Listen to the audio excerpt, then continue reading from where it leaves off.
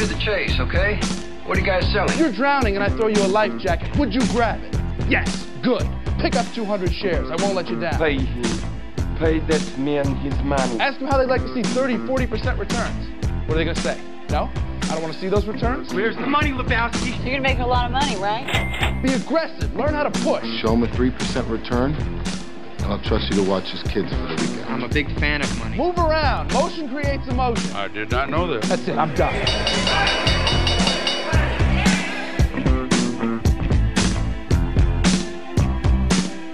Hello and welcome back to Stocks and Jacks. I'm Tom Al. He is Andrew on the board. We have S&P futures after another big day yesterday. We're to the upside. We can't wait to go up. We love the CPI number, even though I was kind of poking holes in it, especially the part where it was adjusted. Not sure why it's adjusted. S&P futures up 14, NASDAQ futures up 100, Dow futures up 60. Do we have Mr. Lou, Professor Lou?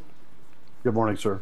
How are you? So, once you get the idea that you can lie to people a little bit, do you ever stop, Lou? Do you just keep pushing it and pushing it?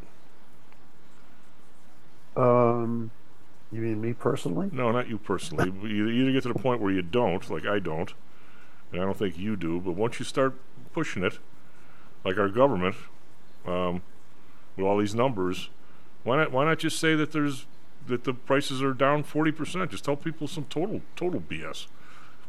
Just saying. Well, yeah. So the short answer to your question is no. There's nothing to stop people from lying consistently, and even being called out directly. I hearken back 2 or 3 days to, and I don't know if you guys talked about this with Kevin. I don't think so. To the Danish COVID scientist, immunologist. Christian Andersen, not immunologist, he's a virologist, who was one of the principals on the paper that was cited by Dr. Fauci to show that the origin of COVID was almost certainly a natural origin, maybe out of the Wuhan wet markets.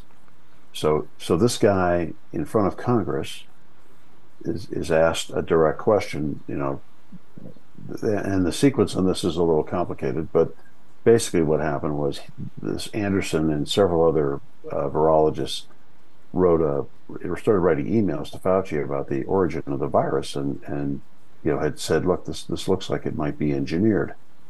And in the first public release of emails, and then Fauci comes back to them and said, we need to have a talk about this.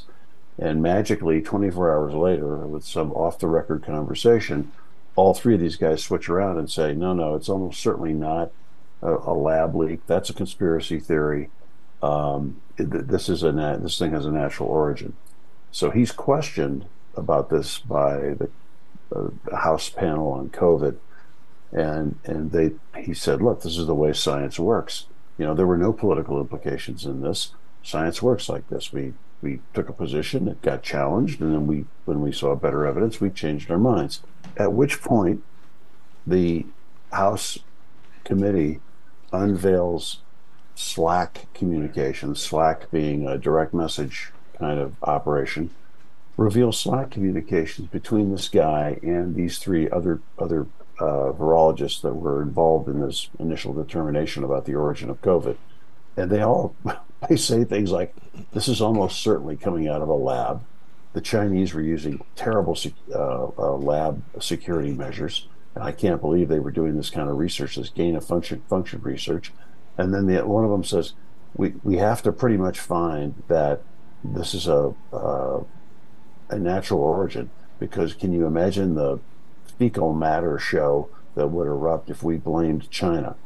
So absolute, in his own words, clear repudiation of exactly what he was asked, and his answer to Congress that, oh no, there were no political considerations in here, when the direct communications this guy had show clearly political considerations. They were terrified of China. They were terrified of getting the Chinese Well, they were involved. terrified of the fact that we financed it. Well, I'm not sure they knew that. but Fauci certainly did, and I absolutely think that's Fauci's motivation for trying to hide and lying about the origin of the virus. Was he but really the but highest these paid guys, employee of the Chief, let me go back to your thing. Follow the money. These guys received millions of dollars from NIH on their own, and when they took this position, within several months of reversing their position on this, they each received, or the Anderson received something like $10 million in funding and doubled his annual compensation. But to go back to your point, people will lie. Our political climate is such now that people will lie with no qualms whatsoever, because nobody is the New York Times is not blasting this guy's name out into the ether saying, look, this is a lie, okay? This is a deliberate attempt to mislead Congress. Why is the question? Because I think because the New York Times is staffed by Democrats, and you put this. Not, I mean, it's not like the Republicans are truth mongers. That has nothing to do with the question you just asked. You asked why the New York Times was. I'm saying why the New York in general. Times is staffed by. The only explanation I could come up with. But you're a journalist. It doesn't matter. It shouldn't. What difference make whether you're a Democrat or Republican? You're a journalist. Of course, it matters. The journalist. Shouldn't. You asked me the question. Yeah, I understand, but I mean, I continue to be frustrated by this over and over again as to why mainstream corporate media are taking positions and burying stories like this, or the Hunter Biden laptop story. And the only reason I can come up with that is consistent is that these folks are Democrats and they are promoting a Democrat Party line. And that's the only thing that I can see that consistently drives their news coverage. And that's what drives this news coverage. I'm gonna say that this is probably the one major because in terms of individual policies, a lot of the more people to the right of me on the show have. I agree with really a lot of what you. I mean, that's why I'm in the middle. I agree with like half on one side or half on the other. But I'm now that I don't know, Lou, I've gotten so. I don't know. I won't use the term. I don't know what the term is. You're the attorney. Jaded by this whole mess. That whatever side the money's on, that's where these people are going. And what ends up happening is no, for this Christian Anderson dude, I agree. I think you're absolutely right on this. His pecuniary interests were tied directly to his position on where the virus came from. I'm talking about we were talking about the New York Times coverage or CBS's coverage or the LA Times or the Chicago Trib. Their coverage is, at least as far as I can tell, and this is the only way I can come up with a consistent explanation. They are staffed by Democrats. They are promoting the Democratic Party narrative. I think it's totally out of Casablanca. It's Vichy. The winds are coming from Vichy.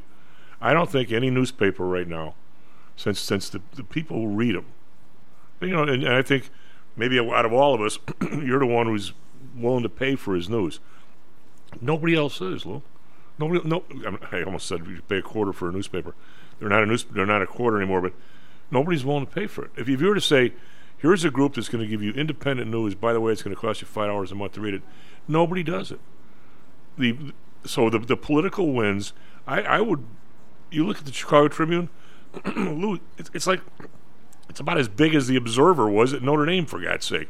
That's no newspaper anymore. There's no money there. There's no advertisement. There was no independence. There's nothing. There's no reporters. I mean, So let me ask you. Let me take this thing off and go in this other direction, and move it to something that's local for you in Chicago. The Pat Fitzgerald situation, which now gets me into my sports segment. Okay, but let me say one thing, as I want to talk to you about that. But let me see. The difference that I see is my life is going further, Lou. The difference I see right now is that, I mean, I've been trading the markets for a long, long time before I went on the trading floor, and there always was a money shtick to this. I mean, you and I know there was the military industrial establishment. There's this kind of stuff, but there's never this in the face. People in government trading, people, every piece of leaked information trades. The market fabric sucks. If something's running up, all the sellers get out of the way because there are only a few sellers. There's no book like a New York Stock Exchange specialist book. There's nothing like that. So yesterday, when the CPI comes out, the percent change from May to June was 0.3%. Somebody adjusts it down to 0.2%. Now, the expectation was 0.3%. I don't know what the market would do, but I'm going to say if the same guy would have said, it's not 0.3, it's 0.4, I'll adjust it up 0.2, we'd have gone the other way. But we didn't. Now, the question is, did this guy leak that? Did he trade ahead of it? I don't trust these people. I think they're all trading all day, Lou. I think there's a hope. I think that we got a bunch of crooks out there. I honestly do. Congress and every place. They should not. These numbers should be sacred, and that's your job, and that's it. We're nowhere near that, Lou. We're nowhere. You can't believe a word any of these people say. It doesn't matter whether Republicans or Democrats. I don't think. The newspapers. I think that the newspapers are staffed by in a sort of a lockstep mentality staffing. Well, some of your colleges, they're all young people. Everybody's a big. John Katz just retired. These papers are on. Mike Royko wouldn't get a job today, would he? I don't think so. And if you want to read, there's a woman named Batya Sagar. Dumped her last name. She is a editor at Newsweek, but she's written a book that I read a while back about how journalism has changed and the class nature of journalism has changed from a working class blue collar kind of profession that drew very literate people, but from a much broader spectrum of American society. Journalism has moved from that to an elite occupation staffed almost exclusively by the graduates of elite schools who are progressive in their outlook, and this permeates every element. I'm not going to disagree, but I will say this, as you know, I always come about this. That's why it's so much fun talking to you. You come at it from a very legal point of view. I always come at it from an economic point of view. If we had 4 newspapers in Chicago, again, that were competing, you wouldn't have this. But you're not going to get 4 newspapers anymore. You know why? Because they'll all say the same thing. Well, I don't think they would. As I'm saying, they I don't think they would. Not if they were independently owned, they wouldn't. But that has nothing to do with it. You're not. It's not the independently owned issue. It's how you staff them. Well, but you're not going to be staffing them with a broad spectrum of political viewpoints. I think that if you get somebody, was it Zuckerberg owns the Post? Was it Washington Post? No, it's Bezos. Whatever. What's the difference? Zuckerberg. These people they are so tied up. Their head is so far up the ass of government in these big companies. They are. This is the fascist mentality, Lou. Well, he's not going to criticize. You're not going to get any argument from me. He's not. But I'm saying he is not going to come out like I would today and say, what manner of moron says that hospitalization was down 25% last year? Where? How can you publish that with a bare face? Yeah. And yet, I understand. But I'm saying, his agenda is to protect his company. The only way of protecting his company is so big. Microsoft yesterday, they get some decision that they can buy this other place. How big do we really want Microsoft, Lou? Do we want them owning the entire country? We don't. Let me jump because you've buried about 10 concepts there. I'll tell you what, those will kick. Why don't you drop back to Fitzgerald here? I don't know if you heard Kevin's. All right, well, you saw his stuff that he sent about the chairman and what a horrible job the guy's done with this whole thing. But so I was the reason I was raising Fitzgerald is I was asking how the Fitzgerald story was being reported by the Tribune because they're behind a paywall. Are they screaming? Are they screaming for a scalp? I have not. I get the Tribune online. I haven't read it about. I've just been reading stuff people have been sending me. the situation that I look at with Fitzgerald, and I noted, by the way, he's hired our buddy Dan Webb, Yeah. who is Dan I think ought to be wearing a fireman's outfit. If there's a fire, he's the guy. How much traction did Big Jim Thompson and Dan Webb get for putting a governor in jail? Neither one of them maybe deserved to be put in jail. They set their whole life up for doing that. Well, and Mr. Webb is a very good lawyer. He's a good, solid. He knows the courtroom. He knows the judges. He knows he's a very good lawyer. I just think it's interesting that Fitzgerald brings him in on this. This is and the way they're couching this is a public relations thing. I think Northwestern, has got maybe a perception issue. I don't know about a legal issue because I haven't seen Fitzgerald's contract, but the kicker here is that Northwestern runs this investigation of this hazing incident. By the way, my sources tell me the lady who ran it is ridiculously awful. This would not surprise me, but they run the investigation. The investigation shows that these players were engaged in hazing individual players, and as I understand it, the act of hazing that they were doing, and it's only one that I've seen alleged, is pinning guys to the ground and dry humping them. Grabbing a guy and dry humping. By the way, Kevin says the Trib does not have a Northwestern beat reporter. That doesn't surprise me a bit. No. How is that possible? How is it possible Northwestern wants to be so separate from the city? The city says, go ahead. They want to be a place up there that you can't get to. Always have been. Yeah. Well. In this case, it may have worked against them. But you have this one incident of hazing that's alleged, or one type of hazing that's alleged. The investigation that Northwestern relies on to make its decision says that the coaching staff didn't know about it. It says they were in a position to know about it, but that they didn't. And then Northwestern takes the report, takes precipitous action, and basically says, okay, 2-week suspension. Oh, and then changes its mind. And really, the kicker, and Mr. Webb points this out. I was looking at his comments on this. The kicker is that Northwestern does not identify anything else that that's come to light in the terms of the investigation, or in terms of what they found. Since they made the 2-week suspension deal, they gave Fitzgerald an oral assurance that this was the end of it. They weren't going to do anything further than suspend him, and then they turn around and fire him, and with no new information, at least according to what I read.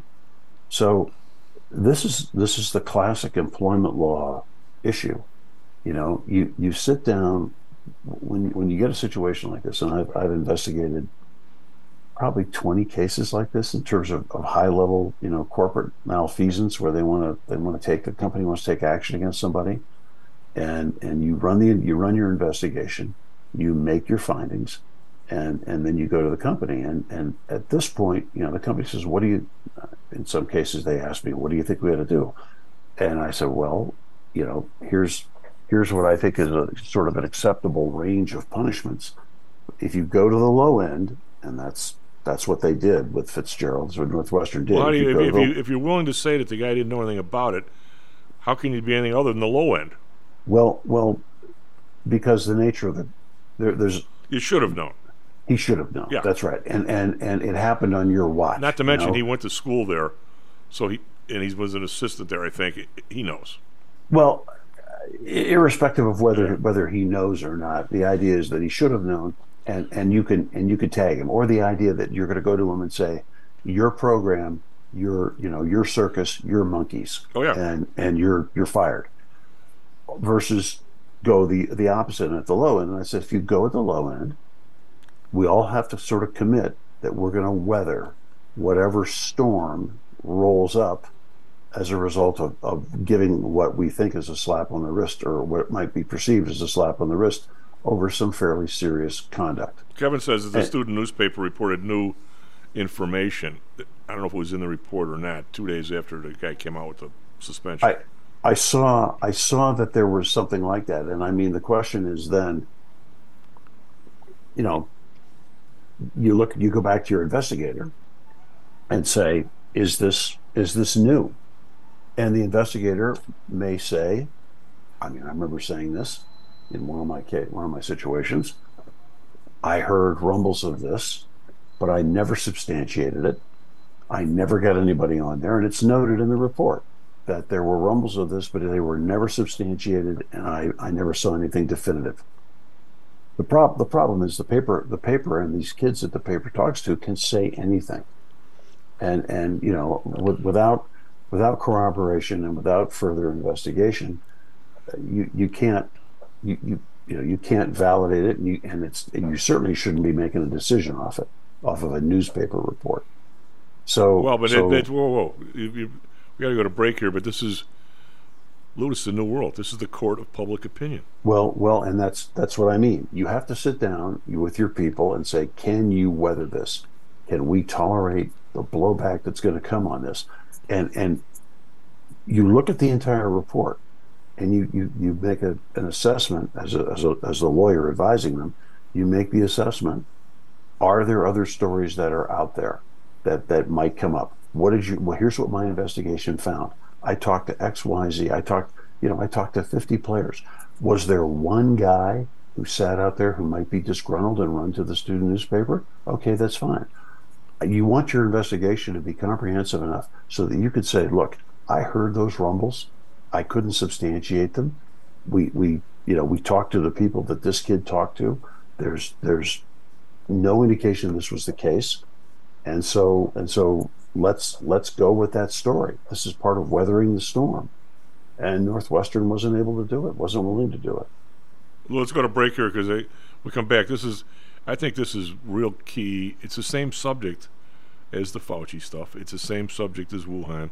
It's the same crap. This sort of bizarre court of public opinion where you can hide behind all this stuff and never tell the truth anywhere. It's crazy. S&P futures now up 14, NASDAQ up 94. Be right back. Will make you wealthy. Do you truly know the odds? Welcome to Luckbox. The control freaks guide to life, money, and probability. Luckbox shows you how to gauge the likelihood of success before you commit to an investment or any other decision. And Luckbox is free for 1 year at luckboxmagazine.com/jocks.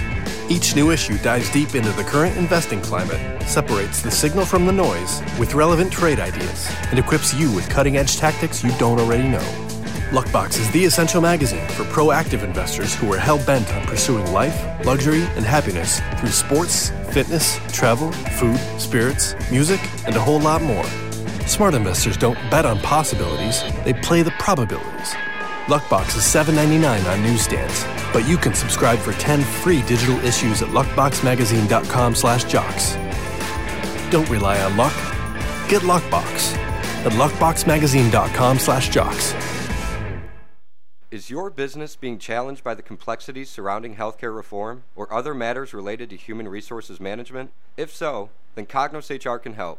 A longtime friend and contributor to the Stocks and Jocks radio program, Cognos HR provides its clients with a perfect blend of strategic consulting and day-to-day HR management to drive overall improvement in business performance. Companies that join the Cognos HR family are better able to manage healthcare costs, enhance benefit offerings, and improve employee satisfaction by leveraging our access to Fortune 500 benefits. Our innovative onboarding and payroll technology, along with our constant attention to detail, enables us to provide the highest level of quality service to our clients. Now, your time and energy can be focused on generating business and increasing your bottom line. We'll take care of the rest. For more information, call us at 630-401-8810 or search us on the web at cognoshr.com. Cognos HR, Innovation in Human Resources, licensed in Illinois and Arizona. Hello, this is Tom Howell, the Chief. Confused about investing these days? I suspect you are not alone. Investing was never easy, although at times it may have seemed so. I think one reason behind the current concern, although maybe not explained as such, is how the fluctuation in the American dollar and the associated politics is affecting your investments and your wealth. It may not be enough to make some money in your investments. You may need now to make enough to exceed the amount that your leadership is depreciating the value of the dollars you've worked your whole life to accumulate. That same leadership has seen fit to maneuver risk-free interest rates to near zero. Providing positive risk-averse returns in a zero-interest and declining real wealth environment is by far the toughest assignment I've ever had in my years as a money manager. I'm sure that a lot of you have heard that one way to possibly deal with this problem is to invest in so-called hard currencies like silver and gold. The idea being that they will retain their relative value in the face of devaluation of paper currencies like the dollar. To be honest, I have never been a gold bug. I've always had faith that having enough dollars and a good investment strategy was good enough. Now I'm not so sure. But I do know that if I did invest in gold or silver, I'd want to do it in the same manner as we do with PTI for investments in the market, with defined risk. If you feel the need to invest in gold or silver, we can do it using the same strategies that we use for our protected index program. No matter what you invest in, we feel that you need to know and control your risk. Find us at ptisecurities.com. That's ptisecurities.com. Stocks, jocks, Stocks and jocks. Stocks and jocks. You are out of control. Here, right now, right here, right now, right now.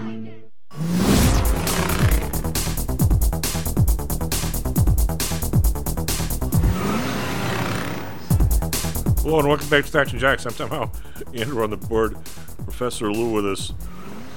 We gotta do the market here, but I got this thing from Lou. These naked chin-ups. I'm not so sure. I don't think I can really do any chin-ups today. You think I should try one naked? I don't think my clothes are that heavy. I don't think the club is ready for that. Do you? Me doing a naked chin-up or trying? I think maybe I'll forget that. Who was doing naked? This is chin-ups? one of the hazing things.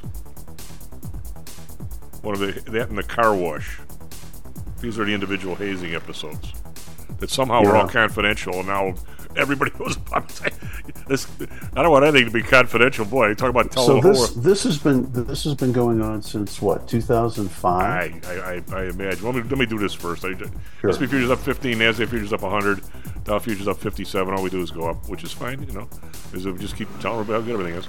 Kneecap 475, 1.5%. Hang Seng up 489, 2.6%. They're back over 19,350.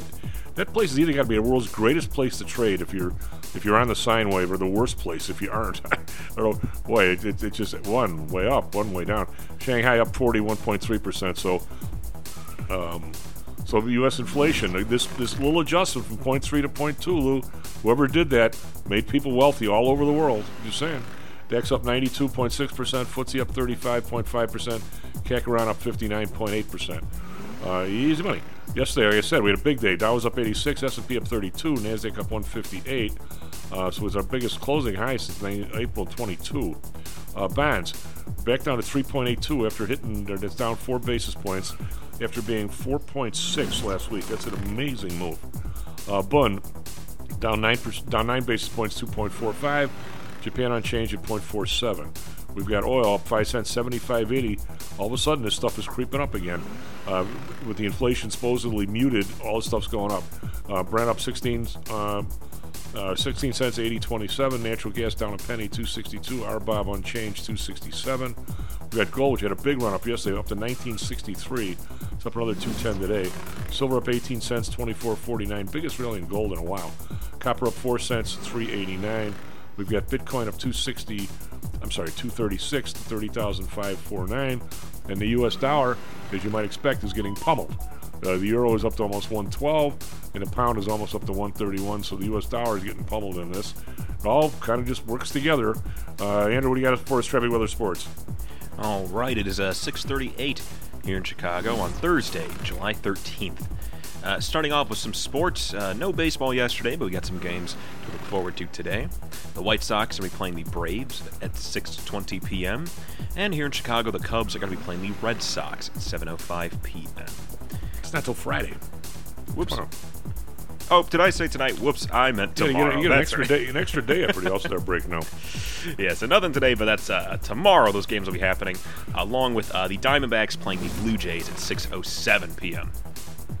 Now, over to Chicago, weather is currently 66 degrees. We got cloudy skies. We're going to have a high of 78 today, and a very, very slight chance of rain. Looks like highest is about 8%, and that'll hit around 7 p.m. Over in Phoenix, they're still in an excessive heat warning. They're currently at 94 degrees. They're going to have a high of 110 today, and that's going to hit around 5 p.m. Now, finally, for Chicago traffic, a little bit all over the place today. We have, of course, our regular inbound expressway traffic, but accidents to make note of is that on the Eisenhower, an accident is blocking the left lane right before Des Plaines Avenue, and that's stop-and-go traffic for delays of about 20 minutes. And also there's near the loop, there's an accident on the exit ramp that's on the Dan Ryan. Let's see, that is at I-55. As an crash on the exit ramp is closing that and causing some delays over there. And other than that, looks like that Kennedy construction is causing some delays, as it always does. But that seems to be all. That's all I got. Back to you, Chief. Lou, before we get started back in, every once in a while I just have to look at these headlines, and I know my economic background just screams here. PepsiCo beats earnings estimates, raises full-year outlook even as higher prices hurt demand. Okay, what should you make out of that headline, and what's wrong with that headline? Well, it seems inconsistent if they're not selling as much of their product as they were, that their economic outlook would be positive. They've been able to raise prices higher than the decrease in. First of all, it's not demand. Demand is a curve. If the prices go up, you have a decrease in quantity demanded that's still on the curve. The demand is if the entire curve shifts. Now, I don't want to get that technical, but I just did. Okay. That makes sense. But the point here is, and this is what, Lou, you've been on the show for a long time, one of the themes is you can't let these firms, every area become a cartel, become a fascist thing like you're talking about. Every area become a cartel, because one of these days they get the idea of, maybe they don't even realize it early on, how much pricing power they actually have. And once you get in a situation where you've got the auto dealers saying, we don't care if we sell 20% less cars, we raise the prices 30% or 40%, now you've got a real problem. And I think we have a societal problem right now that nobody can afford a car. But the automakers don't care if you buy one or not, because guess what? Some other mutt is going to pay $100,000 for a Jeep, and I'm making more than I ever did, and I don't care if I sell half as many, because I'm making 3 times as much. Once you get to that stage, you got a problem. But as a society, because nobody gets to start out in the soft drink business now the way it is. I mean, there's never going to be another Pepsi or Coke, is there? I mean, you can't. It's like the beer companies. You know, the way it is now, even if you think you have all these beers, go in the store, they're all distributed by the same person.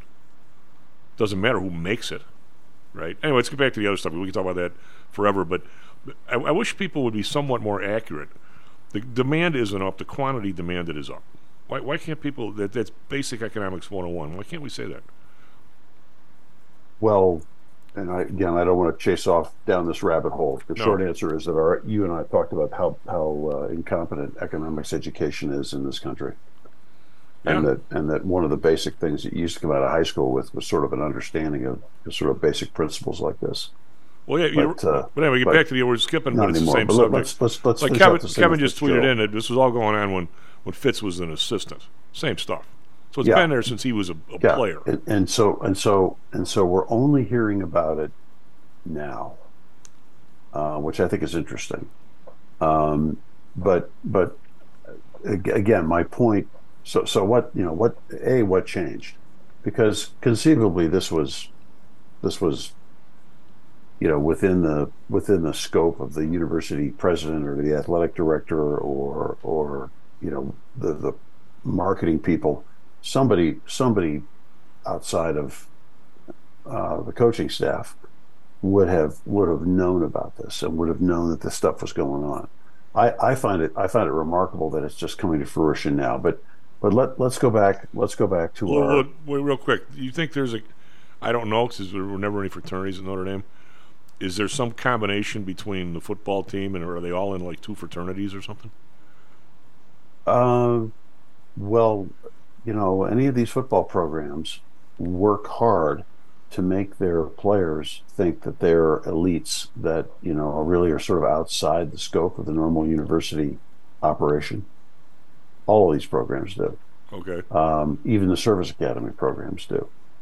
And so you do have a problem. It's possible for you to get this kind of siloed information situation where nobody outside of the program talks about this stuff, and nobody outside of the program, is following up on it, and probably most importantly, nobody outside the program is examining what's happening and saying, I don't think we ought to be doing this.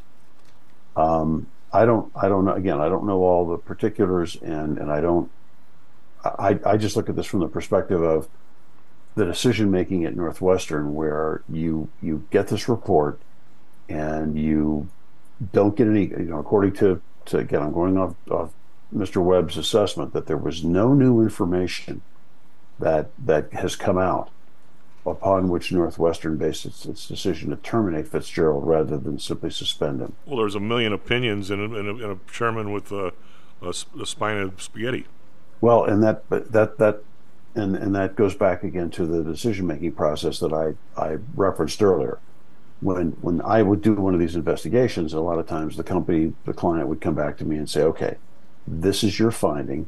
What do you think we ought to do? And part of the what do you think we ought to do is to say, let's do a thorough consideration and gaming of, if we do X, then what do we think Y is going to look like? And we're going to do it from a worst case scenario, so that when Y, the worst case situation, happens, we can say, we thought about that, we considered that, here's our response, and we're not changing our minds. I just wonder, and Kevin and you have a much better handle on this. I just wonder if a couple of major alumni donors picked the phone up and said, we can't stomach this. Well, the fact that he was 1-11 might have came into it too. I'm sorry? The fact that he was 1-11 might have come into it too. Well, I'm sure it did, but I mean, the guy's an icon there. A guy who played there, a guy who was an assistant coach there, becomes a head coach, takes the team to the Rose Bowl, turns a program that was a joke when I was playing football in college. From the joke of the Big Ten, turns them into a winning program that people had to watch out for. They had a terrible year last year. I get it, but this guy's an icon. You don't just toss. I don't see those out. guys. Totally different subject, but just one, because I have a real serious question for you. I don't think they're going to play well with this NAL stuff. Probably not. But Mike, but we, when we talk about, we try and bring up questions regarding reporting, okay, and we postulate answers, and you and I, banter back and forth about who's causing what. I don't know who's causing what, Lou, but I tell you, something is really weird. There's a stench to this. All of a sudden yesterday, now I would say that you have status. I mean, I don't, other than being a money manager and stuff. I don't have. Nobody's going to publish anything I do. Nobody's going to go out of their way to take even something I say intelligent on the air and broadcast it somewhere. And nobody gives a crap about me, or you really, but you maybe more than me. All of a sudden yesterday, 6 faculty, one of the ladies in anthropology. Who gives a bleep about? I mean, she's probably terrific. She knows her stuff. She's probably a terrific person. Her opinion is, what's her name say? Burnett. Opinions are like bottoms. Everybody's got one, and they all stink. I mean, all of a sudden now all they're talking about this letter from 6 people that the stadium, now we should really pause on the stadium planning and construction and blah blah blah. It's time for a pause on the whole thing. And all of a sudden there's a letter from somebody else and somebody else. Then I'm listening to News Radio 78 yesterday, and they got some lady on there who lives a block north of the stadium in Winnetka or someplace, and says, hey, they're going to have concerts there, and it looks to me like the stage might be pointing our way, and we're only a couple blocks away. And everybody knows that kind of sound is harmful to your health. How the bleep does a station let her say something like that? Who has proven to anybody that 3 times a year, listen to a concert from 3 blocks away when you can close your windows is harmful to your health? I mean, there is a momentum here from somewhere, Lou. And if all of a sudden you and I were to say the stadium's the best thing we should do, we're not getting published today, or we're not getting interviewed. Who decides which way we're going on this thing? They're looking for clicks. But let me tell you that you're not. There's a lot of very wealthy and connected people in Winnetka and in Evanston around that campus, and they are not. They see an opportunity and they're organized. They see an opportunity to respond. Let me give you a case study that I was personally involved in. In the 1990s, the law firm that I worked for at the time was involved in buying up very quietly 3,000 acres just outside of Manassas, Virginia. And we were, it was done very quietly. Was that near Washington? Yes. Okay. Yeah, right outside of Washington. Okay. So yeah, Bull Run. It's where the Bull Run battlefield is. Okay. So all this purchase goes on very quietly, and then it is revealed that the client for whom we were doing the purchasing was the Walt Disney Company. And Disney was going to put a theme park, a brand new ground up theme park, and all of the supporting requirements, things like new roads. There was actually a condition built into the contract or into the agreement with the state of Virginia to approve this thing and get this zoned properly, for Disney to pay for an extension of the metro from. I remember that. Yeah, at the time it was Vienna going out there. So, and it was going to be this, American historical theme park. So the land is purchased. All hell breaks loose, because the landed gentry out there, their nightmare was what they envisioned the average Disney goer looking like coming into that area where they had their horse farms, they had their large landed estates, and they did not want the hoi polloi of America storming out of Washington D.C. and coming down to go to this park. No, real quick question. They went and just purchased the property. They didn't get some huge area condemnation like they did for the city gave to these people here in Chicago. Or they had no help in this. They actually went and purchased the stuff. They purchased the land from individual landowners. They went through. They bought it all. It was all done on the up and up. So then it starts, because the real reason that people didn't want that state or want that park there is they did not want their property values affected. They did not want their quality of life spoiled, and it was a class, in many ways a class thing, but nobody wanted to say that. So then it starts. The campaign starts. This is going to be right on the border of the Manassas battlefield, and it will desecrate this sacred site from the Civil War. That was the first argument, and I remember somebody making this to me, and I was said, "Have you ever been up there? Do you know that like there's like 4 Mexican restaurants that sit right outside the Manassas gate, the Bull Run battlefield gate? It's surrounded by apartment buildings and shop strip malls, and the idea that Disney, which is going to be some distance away, is quote desecrating this holy site unquote is nuts. It's already commercialized. This is going to be a big commercial development, but it's going to be done in an intelligent way in a coordinated way, rather than this piecemeal, Don Pablo. The restaurant I was thinking of was a Don Pablo, which was a Mexican chain on the East Coast. Then a Don Pablo kind of style. So that was the first. They were actually buying property, but not options. They were if they got enough of them, they'll all close. They were just buying one and keeping it, even if everybody else said no. So yes, they owned the property. So that started, and then it started that there was gonna be a bunch of pollution issues. So they got the environmentalists involved, and I mean all of this had been studied, all of this had been put together. End result, Disney and then the Senate got into the mix. The U.S. Senate on a state law issue like this, and the governor of Virginia didn't have the sense to stand up and say, "Butt out. This is a local issue. Doesn't affect you at all." So the end result was Disney finally said, "You know what? this is we're being subject to an attack of the stupids. So we're not going to do this anymore. You know what they did with the 3,000 acres? Well, the people, so the people who had the stuff, they're already gone, right? Yeah, Disney owned it. Disney owned it free and clear. You know what they did with it? No idea. They sold it to the Boy Scouts of America for, I think, $1. Really? Yes. What happened to all like the houses and the swimming pools, all the stuff that were there?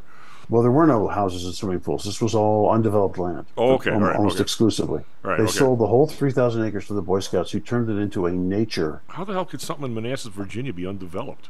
In the 90s, that area was horse country. It was kind of a lot of rolling farms and undeveloped area. And transportation was a frickin' nightmare to get into the city, so you didn't commute from out there. Okay. Or if you did, you commuted by helicopter. The metro did not extend to Dulles Airport. It was a very different kind of place. I remember that the metro didn't go to the airport, which is pretty crazy. Yeah. So all of that. In any event, the point of it is this kind of nattering campaign. Basically, the people who are opposed to this simply go out and they beat the bushes for every stupid objection you can find. But that's how is that not just, unfortunately, part of people? I mean, one of my best friends, Bill Murphy, was one of the big guys in the Ranch Triangle, which is by me. I mean, it's an area of the city, and there's a Ranch Triangle. I don't know what they are. What do you call, like a neighborhood board or something? They're not elected or anything. He goes, there were a couple of guys on there. He goes, after about 8 meetings, I just said, don't say anything. I know that your vote is no.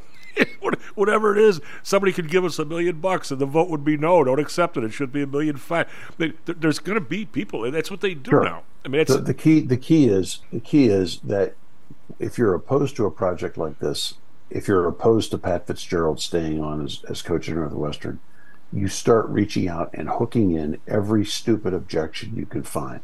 The idea is to confront the decision maker. In this case, the Northwestern president, with death by 1,000 cuts. Well, wait a minute. We want to get this stadium built. If Pat Fitzgerald's here, we're not going to get the stadium built. Wait a minute. The stadium's got a noise issue. Wait a minute. The stadium's got a traffic issue. Wait a minute. There are going to be helicopters flying overhead. Wait a minute. There's going to be this hot air plume coming out of the stadium that's going to contribute to climate change. I mean, you generate the anti-stadium forces will generate as much, chattering as they possibly can. And this Pat Fitzgerald thing is going to be part of it. Well, I honestly, but to go back to the original decision, Northwestern has to be able to to stand up and say, this was part of our investigation. We saw it. It couldn't be corroborated. There is no new information here as far as we're concerned. The 2-week suspension stands, and we're going to move forward from it. End of discussion. And if they want to run out and get 30 guys who say that Pat Fitzgerald appeared in a Satan mask, naked and dancing in front of the fire before home games, okay, fine, we understand that. We heard about that, but nobody can corroborate it. And so that's all you got to do. That's the way you approach it. Yeah, but what's corroborated now? You get a tweet feed from somebody. There's no corroboration. Everybody believes it right away if it's something you want to believe. That's true, and that's why Northwestern has to go back to its investigator and say, did you know about this? Did we consider this? Was this part of the recommendation? They'll do that, and they should be doing that analysis. My point is, the analysis of all of that needs to happen before you announce the penalty. I'd like to back up on this, Harold. We don't have much time, but I mentioned this with Kevin yesterday. When you become chairman of something like that, or whatever, I keep calling him chairman, but whatever they call a guy who's in charge of the place, the university, the president. Yeah, you have to. I think you have to have some sort of a. When I say this, I keep thinking of Father Hesper. You knew what the guy, his opinion on something was going to be before you even asked him. I mean, he had a moral background to him, and this guy's been there a year. I'll bet you a Diet Coke that it's not the first hazing sort of thing that's crossed his desk, since it's a big Greek place. And I'm going to say somewhere along the line he should have said, you know what, you guys have been doing this for 100 years, but on my watch, you better have some common sense, because if anybody gets hurt with this, I'm not going to be. I mean, I'm expecting everybody to have common sense on this, and just say it. That's his policy. But the guy, there's nothing. Does anybody? He doesn't know where he stands. I think that's probably true, and that's why I say you when you phrase these investigations this way, you come to the client. If they ask for your recommendation, you say, "All right, let's think about the worst thing that can happen, based on what we've got in front here, and tie the stadium in, tie in the donors, tie in the ticket sales, tie in whatever, and say, look, these are all considerations. The worst thing that can happen is there a worst case scenario if we go with a light touch on this? Are you prepared to weather the storm?" And there's always going to be a storm, and that's why you're paid the big bucks. That's what you're supposed to be doing with the client. Yeah. Like Kevin said yesterday that he was reading all the statements, and Kevin teaches a management class on just this stuff, and he goes, you read this stuff. My first thing I would say to the guy if I was in the room with him, it's not about you. It's about the team and these kids. It's not about you. Yes. Whatever. And Kevin is, he has you and he could really, between the two of you, you guys could give seminars on management. I don't know if I could be around because you guys know more about it, but it's pretty amazing what you guys come up with. Something that even though I try and think about it, the stuff Kevin came up with yesterday, he was way ahead of me. I'll admit it. Even though if he was here, I wouldn't tell him that, but he was. Well, he'll hear this, and I would consider it a professional. Well, it would be a huge step in my professional development, even at my advanced age, to be working with Kevin on anything. But maybe at some point he and I talk about my popping out to Chicago for a visit with one of my kids, and I sort of wander down to his neck of the woods and sit down and we just have a dialogue in front of one of his classes. Yeah, he would do that in a second, I'm sure. He'd put me in the back row. I'd be in the back row. I'd be back there with Bob Euchre. Anyway, good stuff, buddy. We didn't even get a chance to talk about tankers. We'll do that next week. I'm stunned that they pick and choose who the hell they're going to protect and who they don't. Our guys. Yes. Yep. That's how it works. Unbelievable. SP Futures up 17. NASDAQ Futures up 111. Have a good weekend, buddy. Be right back. See ya. Mr. Dan Janitas.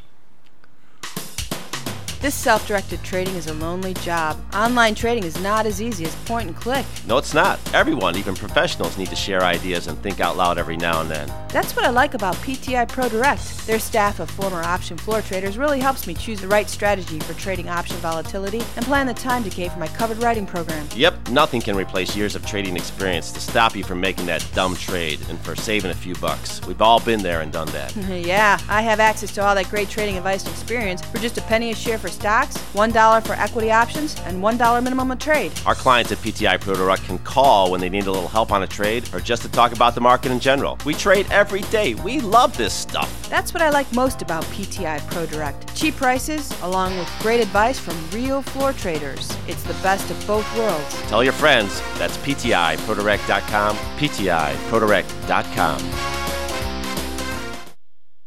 Are you one of the millions of people who suffer with pain? Do you wake up in the morning with stiffness in the lower back or neck? Why are you using medication to cover up the symptoms without treating the actual cause? Painkillers, muscle relaxants, and anti-inflammatories are not the answer. At ChiroMed, physicians are trained to detect the cause of your symptoms and to correct the underlying problem. If you're ready to listen to common sense and do what it takes to make changes in your body that can affect your health for the rest of your life, give ChiroMed a call and set up a complimentary consultation. They are located in Orland Park and can be reached at 708-403-2727. 20,000 patients over 22 years have been treated at ChiroMed, and over 90% of them have had positive results without medication or expensive surgery. Isn't it time you did something good for your body too? Give ChiroMed a call, 708-403-2727. That's 708-403-2727. Let's get you pain-free and living again.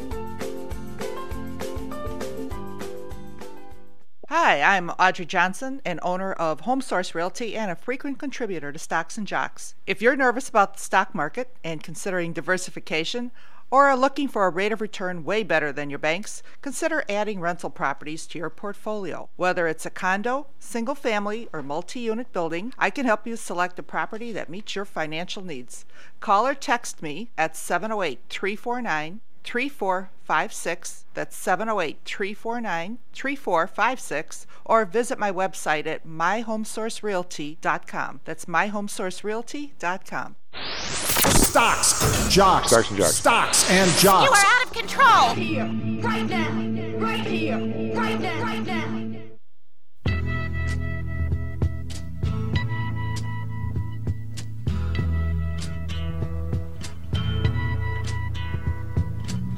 There's something happening here.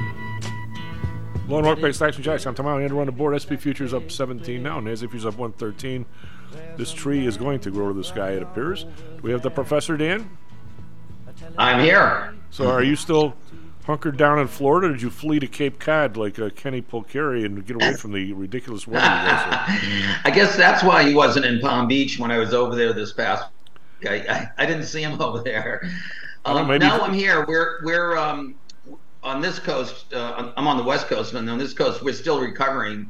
In fact, my first neighbor is getting her roof as we speak. So it's been 10 months, and we're still in the process of hurricane repairs. It's a long, tedious process, but there is finally light at the end of the tunnel. So if you're just getting your roof, does that mean there were temporary repairs? There's holes, no AC. What status? Not living there? I have a tarp on my roof. Wow. Because and this is, fortunately we haven't had rain, but this is rainy season here, and even with the tarp, it can do some damage if the on a day of heavy rain. But I had the leaks in the house and all that, and the inside's been repaired, but now it's just getting the roof done.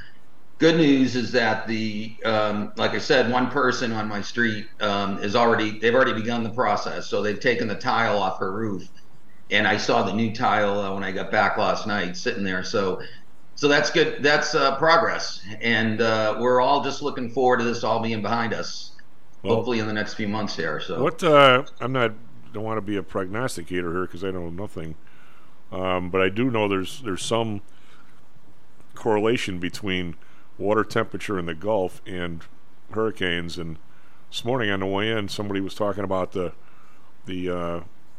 water temperature off the Keys is 95 degrees. Yeah, I actually, for a short time, this past weekend, I was over in the West Palm Beach area, and I did go in the water. And I will tell you, you are not cooled off when you go in the water there. So it is getting pretty crazy. I mean, we are definitely part of the heat wave. As I was jokingly talking to my mother yesterday when she was saying it was humid in Boston and it was like 80-something degrees, I said, well, it's 100 here right now with probably close to 100% humidity, and it's not raining. Well, we went from having a nasty drought here to now we've had some incredible storms, and last night there were tornadoes heading for the city, for God's sake. I mean, I heard near O'Hare, right? Well, there was one near O'Hare, but there was one right in the Midway area. Matter of fact, it whacked into the Menards in Hodgkins, which is a couple of miles southwest of Midway. It's kind of. I mean, it wasn't. It flipped something on some guy's pickup truck, but it wasn't. Crazy, but could have been. I mean, it's. I got a question for you. I had a couple of actually with a lot of new client calls lately, which is nice, and some guys look to me like they should have some money with you, so that would be good too. Great. But I the last thing I want to do when something goes up every day is be doggy downer. But I made the mistake yesterday, Dan, of looking into this NVIDIA on these numbers. Now, I was around for Cisco. I mean, I wasn't around for the railroads. I wasn't around for TV. I know that a lot of stuff, whenever you get something new, obviously the dot-com bomb, all that stuff gets so far ahead of itself, and you swear people don't know how to read history. So I went through yesterday and NVIDIA's numbers, which I should never have done. And by the way, I'm not giving any kind of advice. This thing could go to the sky. But I went through and I tried to compare it to Cisco's numbers in 2000. So the stock is now trading $444. Okay, so they make $2.20 a share. So that's 220 something times earnings. But I don't really look at the earnings part if something's growing and stuff as much as I do the revenue. The revenue is $10 a share. All right, so now for this, say the stock stays right here for the next however many years and everything good happens to them. If it never goes up a dime from here, for you to, I mean, 20 times earnings would be $22 a share, right? Right. So, which means 10 times more than now. And if they maintain their 20% margin, which is hard to do, they're going to have $270 billion worth of revenue. And now they've got 26. How much more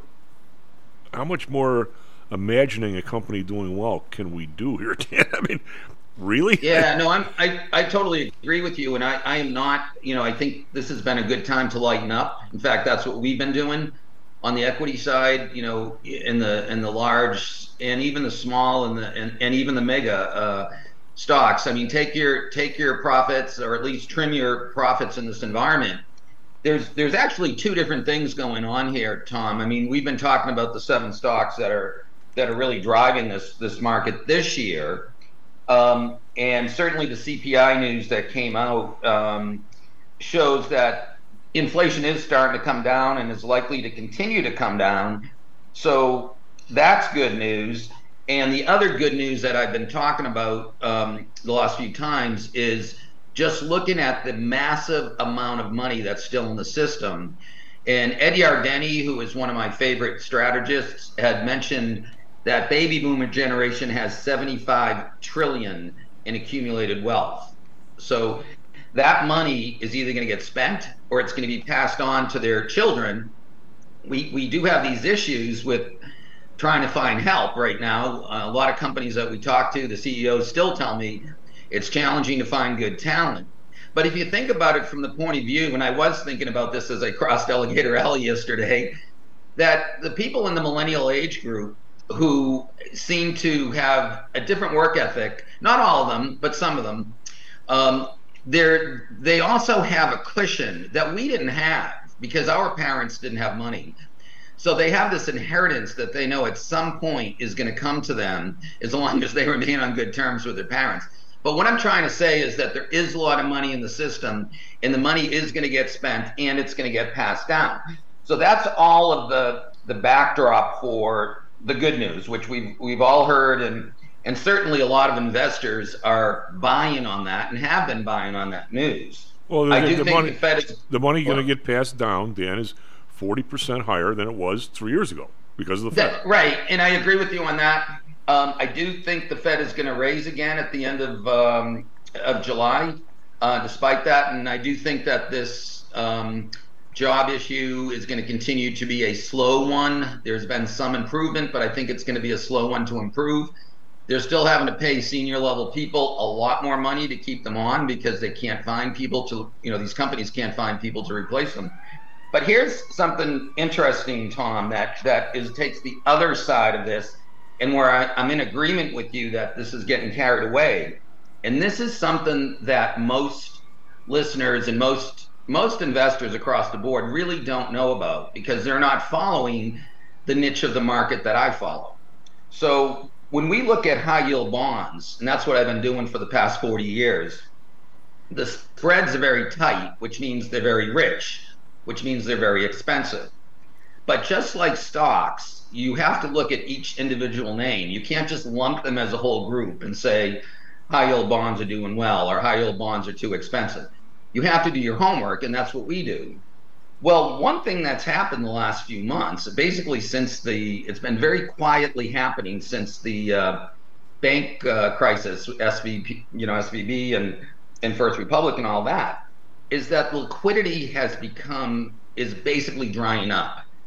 The bid-offered spread on these bonds, on a good number of these bonds, is so wide that it makes it very difficult, especially when you're buying short-term bonds, makes it very difficult to either sell or to buy, and you're going to give up a lot. Well, what do you suppose the customer order book Well, it's an over-the-counter stock, so NASDAQ stock. So my question here is a little funky. What do you suppose the customer order book looks like today in both the stock and the options of NVIDIA? I'm going to say it's non-existent.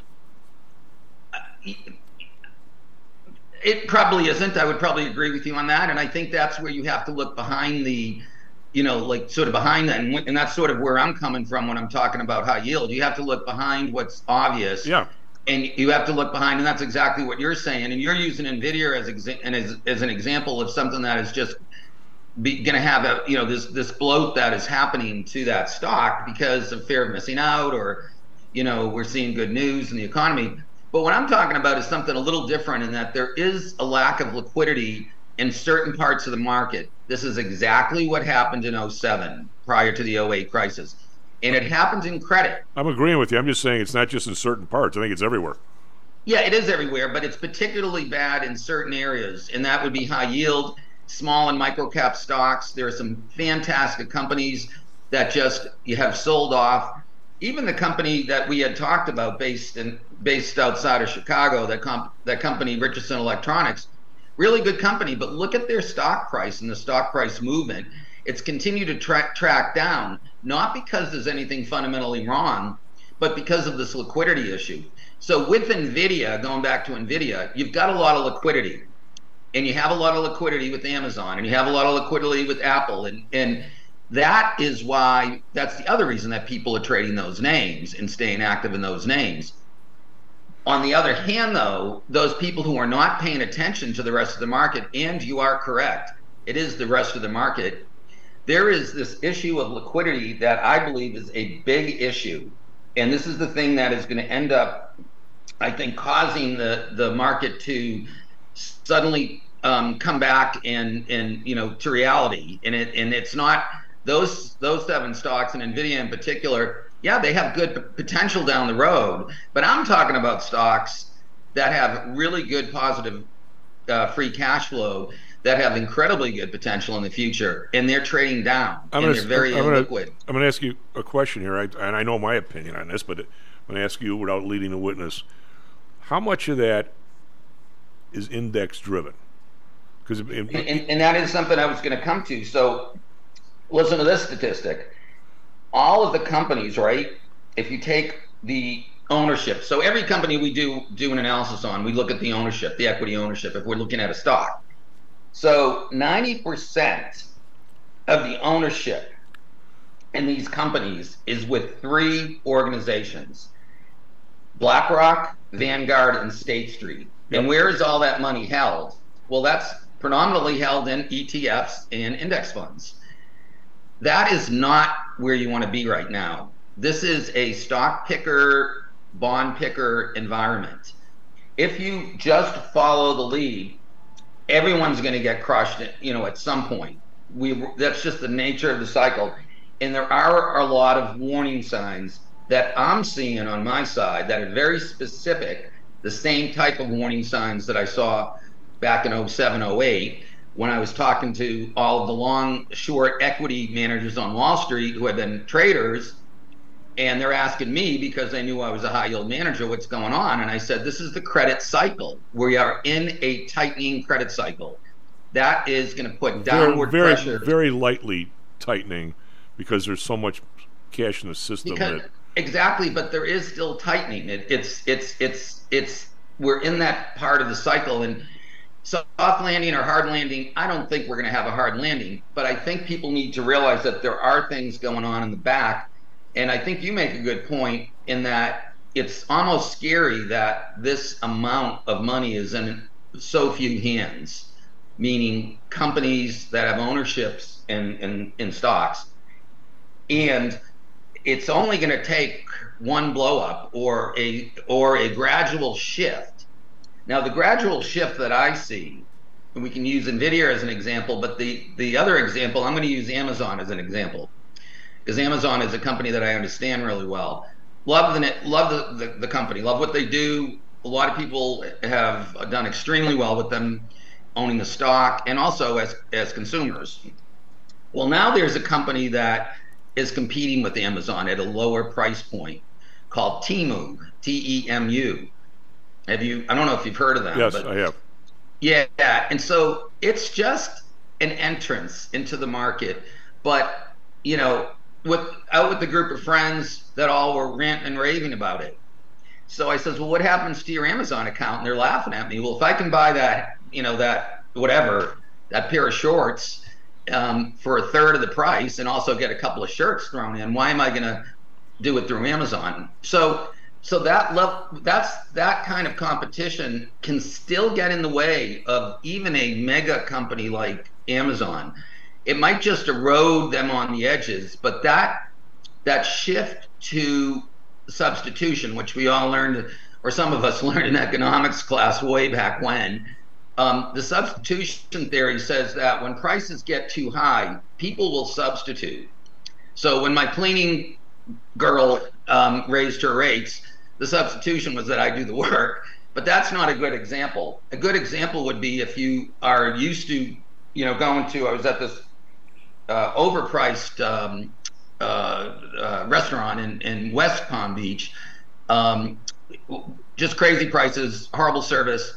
And the thing that you say after having that experience is, A, I can do it at home, or B, I can go to the diner down the street with my friends and probably have a much better time and better service. And more of those, quote, diners are popping up. So I think that is generally happening.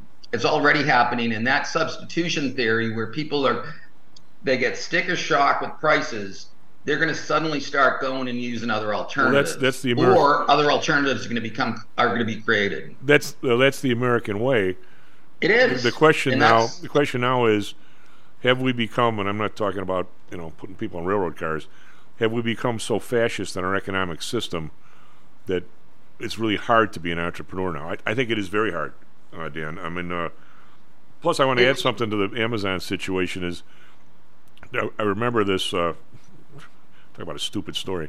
At Notre Dame, Dan, they were smart enough that finals week, if you had a class at 8 and a class at 9, the final for the 8 o'clock class on a Monday might be Tuesday at 10, and then the final for the 9 o'clock class might be Thursday at 6 at night. They tried to spread it out as much as they could. The University of Chicago did nothing like that. So if you had 3 classes in a row, you had 3 finals in a row, which is like really tough. And I was taking extra courses. I wanted to get out early, so I had no time to study for the marketing test because the other 2 were so hard. And I get in there, and one of the questions was the wheel of retailing. And I'm sitting there going, I have no idea what this is. And I just made a guess that it had to do with all of a sudden a firm gets in, maybe it's a discount store, then people want delivery. All of a sudden they start putting shelves where they didn't have shelves, and all of a sudden you can bring stuff back. And all of a sudden they become a little higher cost, and somebody else down the block opens up your basic store again, just like you're talking about.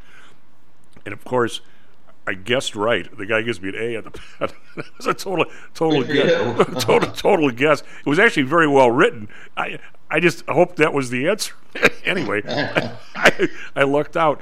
And but what you're talking about is when you see a firm like Amazon, and we've been talking about Amazon on the show for certainly as long as you've been here, and I've been talking about it for 20 years, but every time you go a little further where you're doing the delivery, okay, now maybe they're pretty good at it, but when they started out, Dan's running Amazon, and he sells a camera from a guy in North Dakota, and all he's got is, obviously to put the thing together was a lot of money, but that camera, your margin is like, it doesn't cost you anything for Joe's camera in Rapid City to deliver me a camera for $300 cheaper than the guy down the block here. By the way, you get $20 for doing that. Your margin is infinite. Didn't cost you anything, right? Your variable margin. But now if you're saying, wait a minute, we're going to actually have a store where the guy can pick it up, or we're going to, whatever it is, even if you're going to be better than UPS's margin is not infinite. So even if you're going to do a better job now on the delivery, you're going to make 10% margin, 20% margin. Still pretty good, but it's not infinite. So everything you do going on forward, you're getting less and less margin. And finally somebody says, you know what, if I get rid of all these trucks like these idiots at Amazon have and just do what they first started to do, I can do pretty good. And that's what these guys are doing, right? Right. But that happens. Now the question is, Amazon could go out and get money at 2%. Is Temu got to pay 12%? because the government won't give them the dough or the banks won't lend it to them. That's the problem I have here. Is I think the companies that you deal with have, I won't say liquidity problems, but they're not throwing money at them like these big guys. No, I mean, you're right, and I don't disagree with you on that. But some of the companies that I'm talking about, and I'll throw out two names that I think are fantastic, great management teams, great businesses. Alamo Group, which we've talked about before, ticker symbol ALG. They still have a screaming buy rating by most street analysts, and they have no liquidity issues at all in terms of positive free cash flow. I think I told you the guy. I'm sorry to interrupt, but when I say liquidity, I'm saying if they decide they want to expand, they're not getting 2% money like the other guys are. Well, the thing is that because of their, in the case of a smaller company, yes, they may have to pay up. But in the case, if we're looking at it from an investment point of view, these are companies that, when our environment changes, I think have a better chance of performing better over the long run. In terms of the bank issue, if there is an issue with the banks, which there could be, especially if rates keep going up, then everyone gets hurt by that. And the frontline news is going to be, when Amazon getting hurt before it's going to be a company that I'm talking about, which probably is going to squeeze by and do very well because their products are in high demand. And it's very difficult barriers to entry. And their management is probably better and more nimble, and they're probably making a third of the much money as the guy at Amazon. But they're a very well-run company. So I guess the point I'm trying to make is that that there is this momentum play, if you will, which generally happens at this point in the cycle, right? What's the other company? Oh, the other company is Comfort Systems, which makes they're the largest commercial manufacturer of HVAC systems, heat and air conditioning systems. Yeah. And they're both of those companies have done very well. Smaller companies what's the symbol of that one? In time they're going to be, we have owned them and we own small positions now. We've kind of sold a little bit into the rally, but they've done well despite this liquidity squeeze that we've seen with a lot of other small cap companies. What's their ticker? FIX, FIX. Oh, that's an easy one. I like that. Yeah. So those are two stock ideas. I would be careful right now buying bonds. I do on the bond side. Spreads have tightened so much in high yield. I would not be looking to make money in corporates or high yield because spreads are getting to historic lows. High yield bonds are up about 9% this year. They kind of get lost because it's not everybody's focus. But we've made some nice money this year. But we've also a number of those bonds are starting to mature. Because we were on the short end, and we can buy T-bills. I was buying 6-month T-bills at 5.5%. Did you? No brainer for your California or New York clients. Oh right? Yeah. Did you get caught or benefit by the incredible 3.7 to 4.6 back to 3.8 in the 10-year in the last 5 days? I don't know. Because we're not playing the 10-year. I mean, we're only on the short end. I'm talking about. Yeah. I get it. I'm just saying. Wouldn't it have been nice to if I was a day trader, yes, but I'm not a day trader. We're long term, we're long term focused, and there will be opportunities. There absolutely will be opportunities, but that market is really hard. And I'm saying this as a bond guy that came from a bond background. I often used the analogy of trying to predict the weather. You can generally get it right, but it's oftentimes you're going to get whipsawed is the word. Because that's what happens when rates, when prices go down, rates go up. But when rates, more importantly, go up, the prices go down. So we just don't know. And the demand is coming from so many different places right now, whether it be overseas investors or people that really do want to hold on to what they've earned. People, again, baby boomers, accumulated wealth. They might have a little personal account where they're trading their stocks, but most of them, I want to believe, are smart enough to say, okay, I want to preserve this capital. I no longer have the income that I had. What that does is it keeps that money in the system. It keeps that money going. So it's not the time to be, chasing the tech stocks higher right now. You might have another 3-6 months, but I would say this is the time to be taking some of that off the table, taking some of that trade off the table and looking at very specific ideas, as we do, that have really strong positive free cash flow and will do well regardless of the market environment. What do you, any thoughts on the dollar weakness the last 4 or 5 days? Do you let that drive? I mean, I see it happen, and it's all obviously part of the big picture, but I'm not so sure. It's been fantastic news for our gold and silver positions. So that's the hedge, in terms of having exposure to gold and silver, even during times where maybe they're not doing a lot. I think the dollar weakness is going to be, comes to a certain extent from the same thing, the interest in the U.S. Treasury market. And there are going to be times where it moves up and down. Again, if you're trying to trade the currency, it becomes very difficult. But if you want to hedge, gold and silver is still looking pretty good. Silver, yesterday for sure. Silver especially looks very attractive, and we've done extremely well as having that as a hedge. There is a fund that we had purchased that has a large gold position. It's an international value fund, or it's a global value fund, but their performance during down markets has been spectacular. So you get the upside and the downside. So keeping some gold and silver in your portfolio is good. And I know a lot of people who are saying, it's not done much. Well, keep it there. There's a reason you have it there. I guess my question is, and I would love an answer that I could. They all kind of move sort of in consist. Which leads? That's a really good question. So if the thing about gold is, I think you have a different investor base. And you also don't have, like with silver, you also have this kicker because it's actually needed in a number of, manufacturing, whether it be batteries or whether it be cars silver is actually, it's a commodity that is used, whereas gold is not. Gold is simply a measurement. So I'm not sure which one leads. I think silver has more upside. I always have. I might agree with you there. I'm just saying that yesterday we got a dash here, Dan.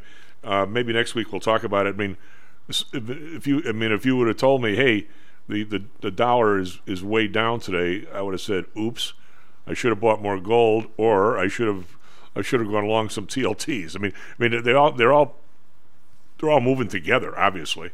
Yes. Yeah, I think the thing is there are multiple ways of playing it, but again, keeping that hedge in your portfolio is very important. Okay, hey Dan, take care of yourself, buddy. Don't swelter too bad down there. S&P futures up 16, NASDAQ futures up 113. Be right back, Mr. John Flanagan.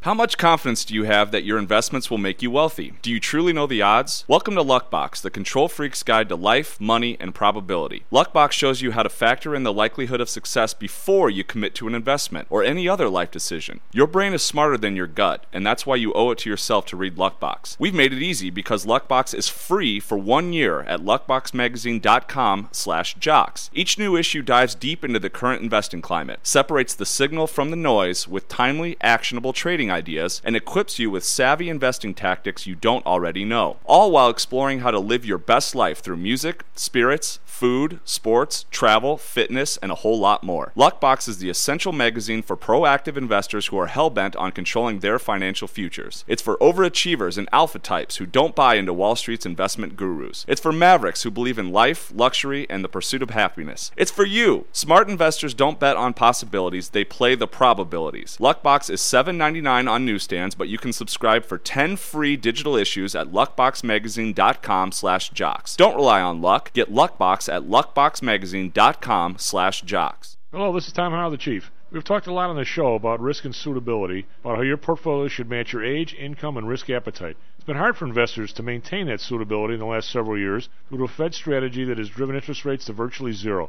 You may have even heard that the Fed was trying to drive conservative investors to a riskier portfolio on purpose, for whatever reason. I'm sure you are aware of investors that took some increased risk, such as longer-term fixed-income securities, and are now unhappy with that choice. At PTI, we have always stressed total portfolio risk awareness and tried to minimize chasing returns in a tough environment.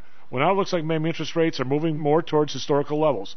Everyone needs to be aware of what that continued movement might do to your portfolio, both good and bad. We also have a stock market that seems to have stalled, at least for the short term. I think it's time for everyone to take a serious look at their goals, their risks, and their portfolios. Do they match? If not, we can help. We have a signature protected index program. We have ways to hedge against interest risk. We can make that portfolio right for you again. Go to PTIsecurities.com or call us right now. The market can change very rapidly. That's PTIsecurities.com. Hi, I'm Audrey Johnson, an owner of Home Source Realty and a frequent contributor to Stocks and Jocks. If you're nervous about the stock market and considering diversification, or are looking for a rate of return way better than your banks, consider adding rental properties to your portfolio. Whether it's a condo, single family, or multi-unit building, I can help you select a property that meets your financial needs. Call or text me at 708-349-3456. That's 708-349-3456. Or visit my website at myhomesourcerealty.com. That's myhomesourcerealty.com. Stocks, jocks, Stocks and jocks. Stocks and jocks. You are out of control. Here, right now, right here, right now, right now.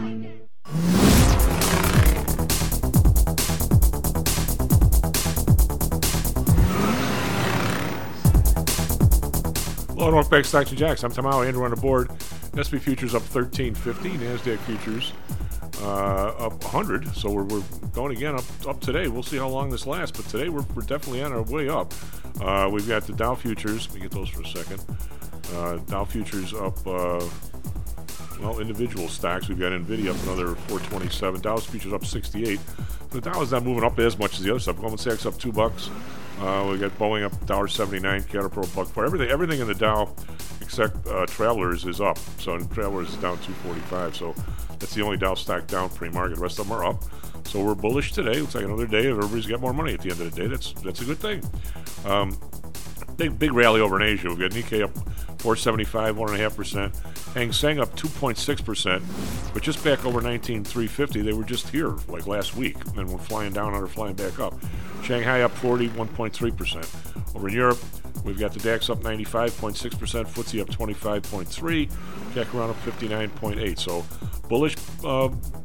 Europe has been bullish pretty much all along. So everybody's, everybody thinks the future looks bright, especially with that CPI number yesterday. Yesterday, Dow was up 86, S&P up 32, NASDAQ up 158. Bonds are down 2 basis points, 3.84. The Bund down 8 basis points, 2.46.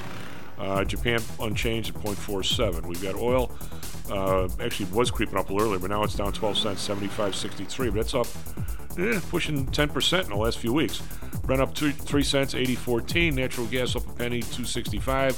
RBOB unchanged, 2.65. Gold up 2.40, 19.64. Silver up 28 cents, 24.59. Copper up 4 cents, 3.89. We've got crypto up 177, 30,490. That stays in this middle 30,000 range. Kind of not really doing much, just hanging there. The Dow is the big number today. The Dow is down again as the pound is almost 112. And the euro is over 130, which it hasn't been in quite a while. So the dollar is getting clobbered here. That's why gold is up and oil is up. Andrew, what do you have for us, traffic, weather, sports? All right, it is 7:37 here in Chicago on July 13th. Going to be starting off with some sports.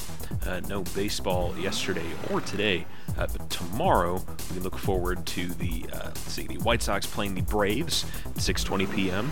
and the Cubs playing the Red Sox at 7:05 p.m. And the Diamondbacks are going to be playing the Blue Jays at 6:07 p.m. That's all Chicago time. Over to Chicago weather, it's currently 67 degrees. We've got cloudy skies right now. We're going to have a high of 78 today and a very, very slight chance of rain. Looks like no more than 6%. And over in Phoenix, they currently still have that excessive heat warning, but it's at 93 degrees right now. They're going to have a high of 109. That's going to hit around 6 p.m. And now, finally, for Chicago traffic, a lot more red than we saw in our first hour. Thankfully, it looks like the earlier accidents have cleared on the major expressways. But if you're coming in on that Kennedy, expect pretty heavy delays all the way from Lawrence Avenue basically to downtown. And looks like that's the same if you're going outbound as well. But let's see, on the Eisenhower, we have all the way from Wedgwood to Western Avenue is pretty clogged up as well. But again, thankfully these accidents are cleared, so just that good old traffic. So that's all I got. Back to you, Chief. Do we have Mr. Flanagan? Good morning, Tom. How are you? I'm good. How about you? I'm doing good. Did you, that thing I sent you yesterday was interesting, wasn't it? About housing and prices and how people are struggling to, in some of these areas, housing prices are so high people can't afford them. And they were talking about the one in Baton Rouge and how the prices down there are only like $265 and so forth. Yeah, I was talking to the guy who cuts my hair the other day. He was showing me a picture of a house a friend of his and his wife bought in Cuyahoga Falls, Ohio. And this was a beautiful property. I think it was like right around 200,000. But you got a lot of houses, you got a lot of land. Some places, you could do a lot better if you have reason to live in these places. Some of them don't offer the same thing maybe that Chicago does when it comes to job opportunities, but it's pretty disparate when you look around the country. I think and see what some people are forking over to just have a roof over their head. Well, we keep talking about these numbers and affordability, and clearly on the one hand, Dan was talking about the wealth that is going to go from generation to generation. Well, I don't think there's any question that 40% of that wealth has just been created by new money. I mean, yep. I guess we've certainly blown up, the wealth bubble for people, but now we're left with the inflation underside of that. And, the question is, can people put up with it? Can you get away with it? Or can you keep pushing it? Now, clearly, I think the people who are benefiting from it, we just talked earlier about Pepsi, obviously has been able to raise prices more than the quantity demanded has gone down. So if you're in that spot, you think inflation is terrific. If you're in the government, it's terrific. But for the people that you and I know, it's not so hot. And now the question is, where does that dynamic, does the Fed or the people in charge, Biden and the other creatures that are in Washington, do they say enough's enough, or do they just keep pushing and say we haven't had a revolt yet? Let's keep going. I don't know. I don't know. What we're talking about, there was an article so it's not just me. It had to do. There's an outfit. I don't know who these guys are, but and again, it comes down to my CPI numbers. These guys, in terms of his Black Knight or somebody who did this, they said it now takes 34% of the median household income to make principal and interest payments on a median priced home, with 20% down using a 30% fixed rate mortgage. Well, the CPI number has your implied rent of an owner occupied home is 24%. Now that's supposed to include insurance and probably taxes. Well, the number is really 34 without insurance and taxes. Right. So I mean, okay, there's only so long you can be peeing on my shoes and tell me it's raining before I realize you're peeing on my shoes. I guess where does this clash, John? Or do our guys wake up quick enough and say this is as far as we can go, like for a while, and back off a little bit so everybody sort of survives? Or do they just? I've heard people on TV say the consumer always finds a way. He always finds a way. Yeah, you find a way. In the last 3 years, credit card debt's up 35%. That's the way. It clearly has become the way, Tom. And it's something that Nancy and Audrey and you and I have talked about in other shows about. Certainly, that this is not the same sort of crunch in some cities as it is elsewhere. I mean, values have not skyrocketed everywhere. To some extent, housing values in Chicago lag behind everybody else's really after 2008. We didn't see the big run up here that other cities saw. So it's been unequal in the kind of hurt that people experience, and it's I guess in some ways it balances out nationwide. There's a pain factor involved, but it isn't equally felt everywhere.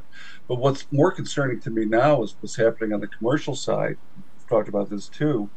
There's an article, I think, a couple of days ago in Business Insider that is predicting that from now till 2025, there's going to be a 30 to 35% drop in commercial real estate values in Chicago and New York, a bigger drop in San Francisco, and a somewhat smaller drop in LA, Washington, and Boston, but major drops everywhere. And I think at some point that's going to take a tremendous toll on the residential real estate market, and you'll probably see it most acutely in the cities where the drop-off in commercial values is biggest, because all of these lenders, pension funds, whatever, that are stuck with these white elephant buildings are going to experience, a write-off or write-down in their asset portfolio simultaneously with all the others nationwide. So there isn't going to be any market that's immune from what's happening on the commercial side of it, and that's going to, really constrict credit. It's going to drive up the cost of borrowing for everybody, whether they're borrowing commercial or residential real estate. And I think we've only begun to see how these two forces are kind of headed for, a fatal collision, where it's going to be, there should be every reason why residential values will be rising in some market, but the cost of borrowing is going to be so steep because of what's happened on the commercial side that it's going to, depress everything all over. And I don't see that there's any clear survivors in that kind of smash up. I just don't think that any big city is any better position than any other right now to, overcome that. Well, I don't. It's always been uneven, John. I mean, the state of Texas, I remember in 2007, 2008, they almost didn't get hurt at all because their prices never went up. The oil was doing lousy and a bunch of other stuff, so their median home price never got into the 260 range. They were always in the 175 range. So when everybody else dropped back down to 175, they just were sort of steady. So you're right. It is always local in terms of which one is which. But I'm surprised. I mean, you and I keep talking about these things don't seem you never can. You never really know when the clash is going to happen. But when you see things, a whole group of people that used to be able to afford their homes and all of a sudden can't. I mean, I didn't know when the 2008 fiasco was going to happen, but I knew people said that entire neighborhoods of people couldn't afford the current home they were in. Now you got the situation where some people are in homes, and even if the repair value, with the prices going up, the cost of replacement of a home. I don't know. Some of these places that Audrey has sold, somebody might pay $600,000-$700,000 for them, and she sold a few houses like that. I don't see very few of them, but once in a while I'll see one and I go, man, I don't think I can put this place up for $600,000. At today's prices. I don't think I come close. So it seems like there's a lot of kind of stuff all pointing in the same direction, and yet nothing's happened. Everybody seems cool. Well, you combine what you were just talking about with the fact that insurance is becoming a much more precious commodity now, because you've got wholesale evacuations by insurers from entire state markets. Yeah, didn't farmers just leave Florida yesterday? Florida, yeah, and this is California has had State Farm, I think, and maybe one or two others that have either cut back or have cut out of insurance properties there. Well, that will cause tremendous problems for anybody who's trying to get a federally insured loan, for starters, let alone anybody who just wants to preserve the roof over their head in the event of some natural disaster or some unforeseen accident. And I just think what that's going to do, not just to residential real estate values, but to commercial real estate values too, it's going to be a gigantic suppression. And there's no way I don't think that this can even out. I mean, if it's that expensive for an insurance company to do business statewide, and there's been some underwriting decision, we can't go into the state at all. I mean, this is like redlining taken to some kind of fantastic extent, where nobody can, buy property with any kind of expectation that you could be reimbursed for an insurable loss. And I just see that as fatal to real estate. I see it as fatal to state economies. I don't know how this can continue. And it's not as if there's going to be fewer states that are boycotted by these insurance companies. I think it's going to be more and more. Well, there's a lot of stuff going on here, Jen. And to be honest with you, I've been around a while and I don't understand it. I don't just on a very simple, stupid level, I don't see how in the last year or two, after they had a couple of good years during COVID because nobody was driving, and so there was very few wrecks, although there were actually more fatalities, right, because the wrecks were harder. The last year or so, State Farm, Allstate, everybody says they all lost a fortune on auto insurance because the cost of repairing a car is absolutely to the moon. Okay, every commercial you see at every football game, every baseball game, everything is auto insurance. So, okay, there seems to be somewhat of a disconnect there.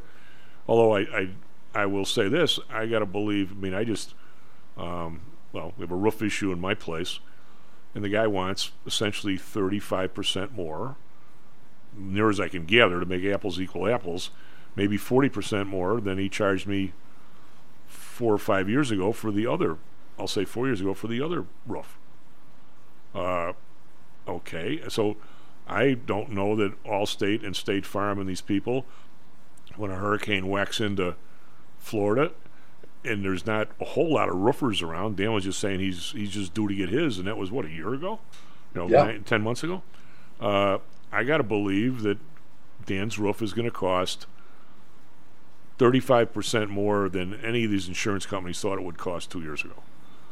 So I don't know how you deal with that as an insurance company, because it's not like 15 new roofers popped up and all of a sudden, the prices are the same and there's any kind of competition. I'm not saying there's no competition in roofing, but there's not that much. I mean, there's not.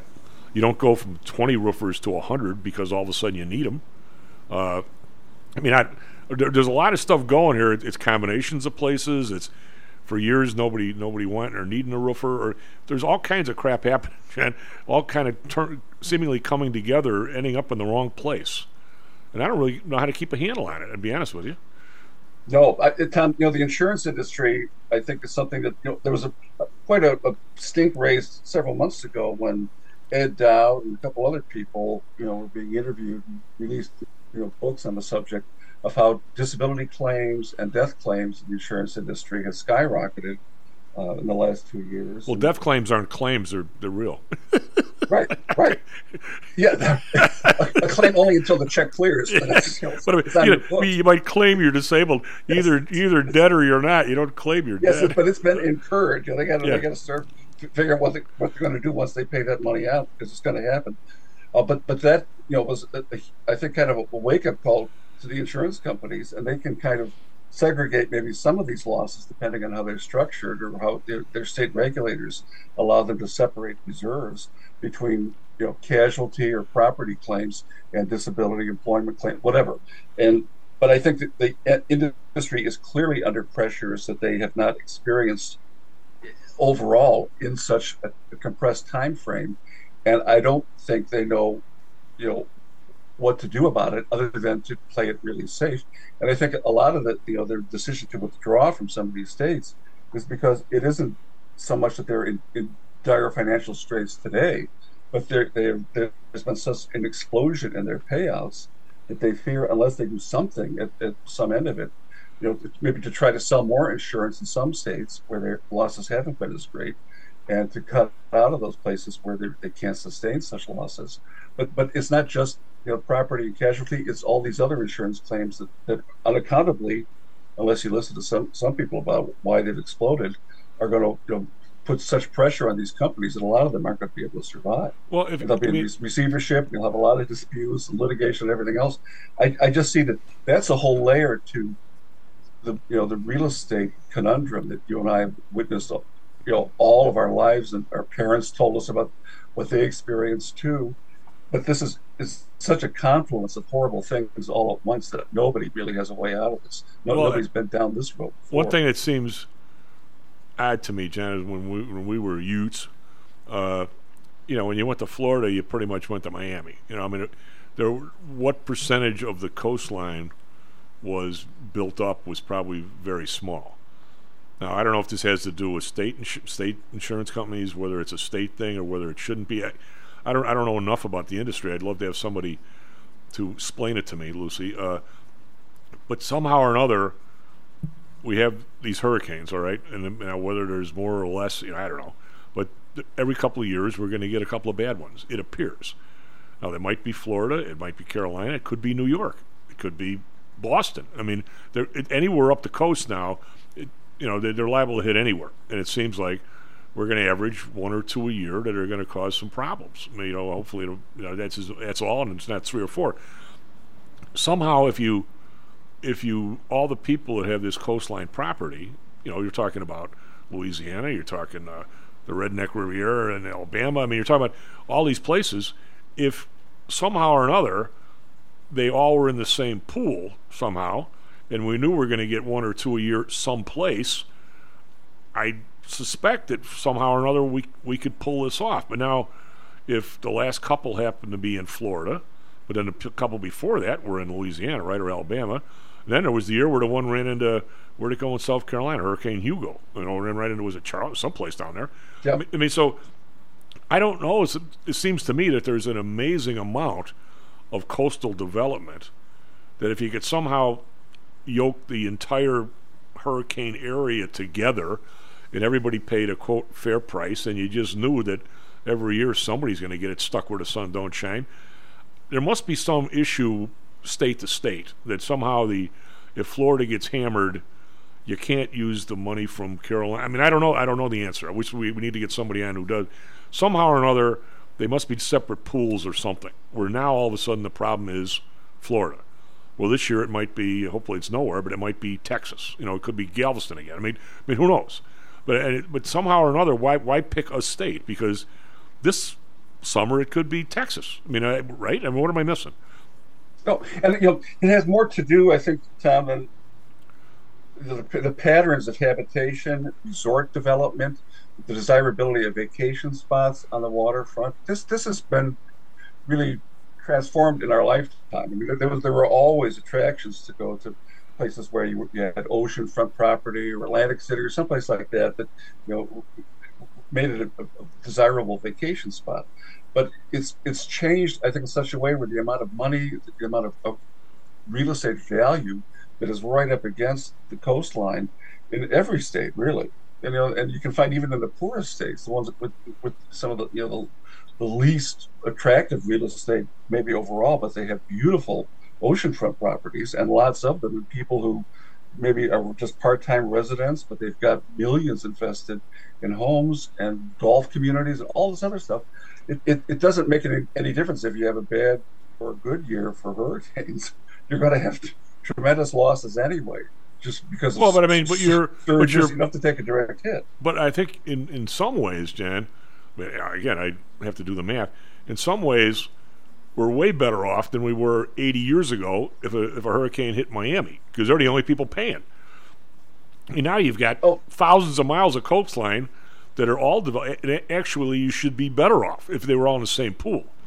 Well, if you could equalize your losses, or borrow from one to support the other, and as you say, there has to be some kind of, certainly it's being tracked, so they know what their losses are in state A versus state B. Well, this year it's all Florida.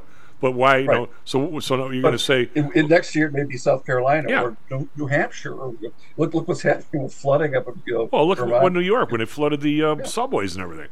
Yeah. So it's just a matter of when and to what extent, but it isn't like I don't think you have to look to ideas of climate change or anything else to think we're in a different world now. I don't think that's necessarily the case at all anyway, but we've got more impact now for whatever thing kind of. Well, I think part of the impact, John, and sorry to interrupt, is that when you and I were young, some hurricane would hit, and it'd be the boondocks. Now, wherever they hit, wherever they hit, there's people there. Right, and the whole state of Florida, as an example, anything. The interior of Florida for a long time was, it was undeveloped. That's I guess a kind word for it. Yep. My dad told me what it was like when he was in the Army in Camp Landing down in northern Florida. Oh, God. 1943. He was fascinated by it, but there was nothing there, really. Mosquitoes and alligators. Right. The alligators had the upper hand. Yeah. I got no love for the topography of Florida. It's beautiful, I guess, but I guess at some level it's a great success story that has become the destination for so many retirees, and places like the Villages and all around Orlando. These have just cropped up within the last 50 years and turned into, like little Dubais or Qatars or something. But that you'll pay a price for that eventually. And, I don't think people would necessarily want all that stuff away from Florida, but having it in Florida and sustaining whatever other risks you're exposed to because of your geographic situation, it all comes with a price, and the price is getting bigger and bigger all the time. Well, yeah, and I don't. There must be something squirrely in the way, because I know people that got whacked by hurricanes. The guy used to trade right next to me in the pit. His parents had a place in it was Biloxi somewhere, and they were across from there was the beach, and then there was something, and there was the road, and then there was their place.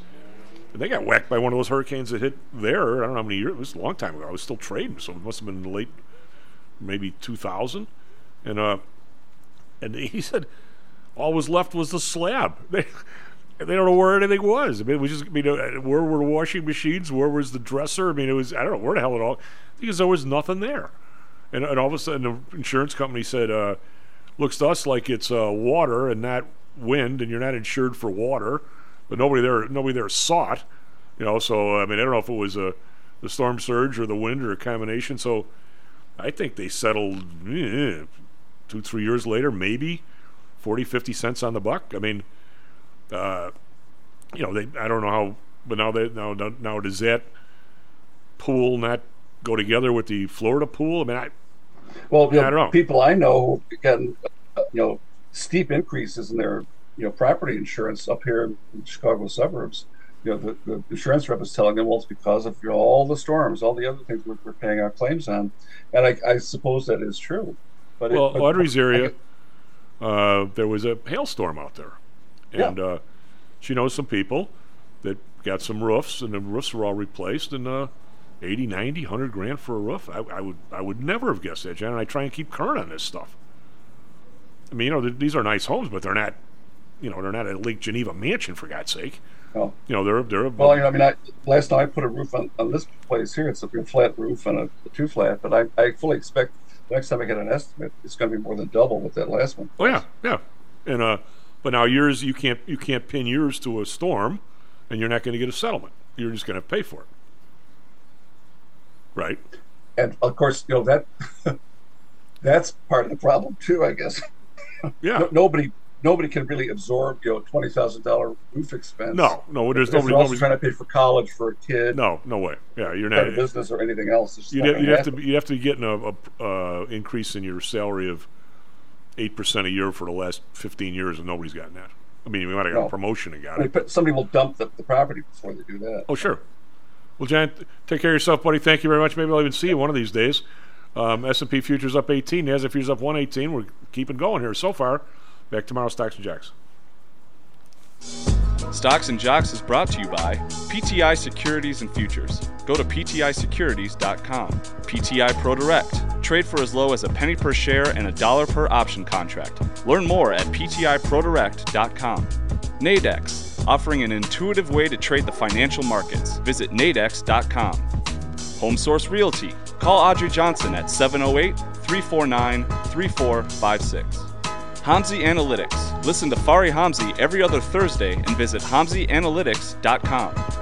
ChiroMed. Back or neck pain? Schedule a complimentary consultation by calling 708-403-2727. DAX Research. Tune in for David Andelman's technical analysis on Mondays and Thursdays and call 1-800-821-4968.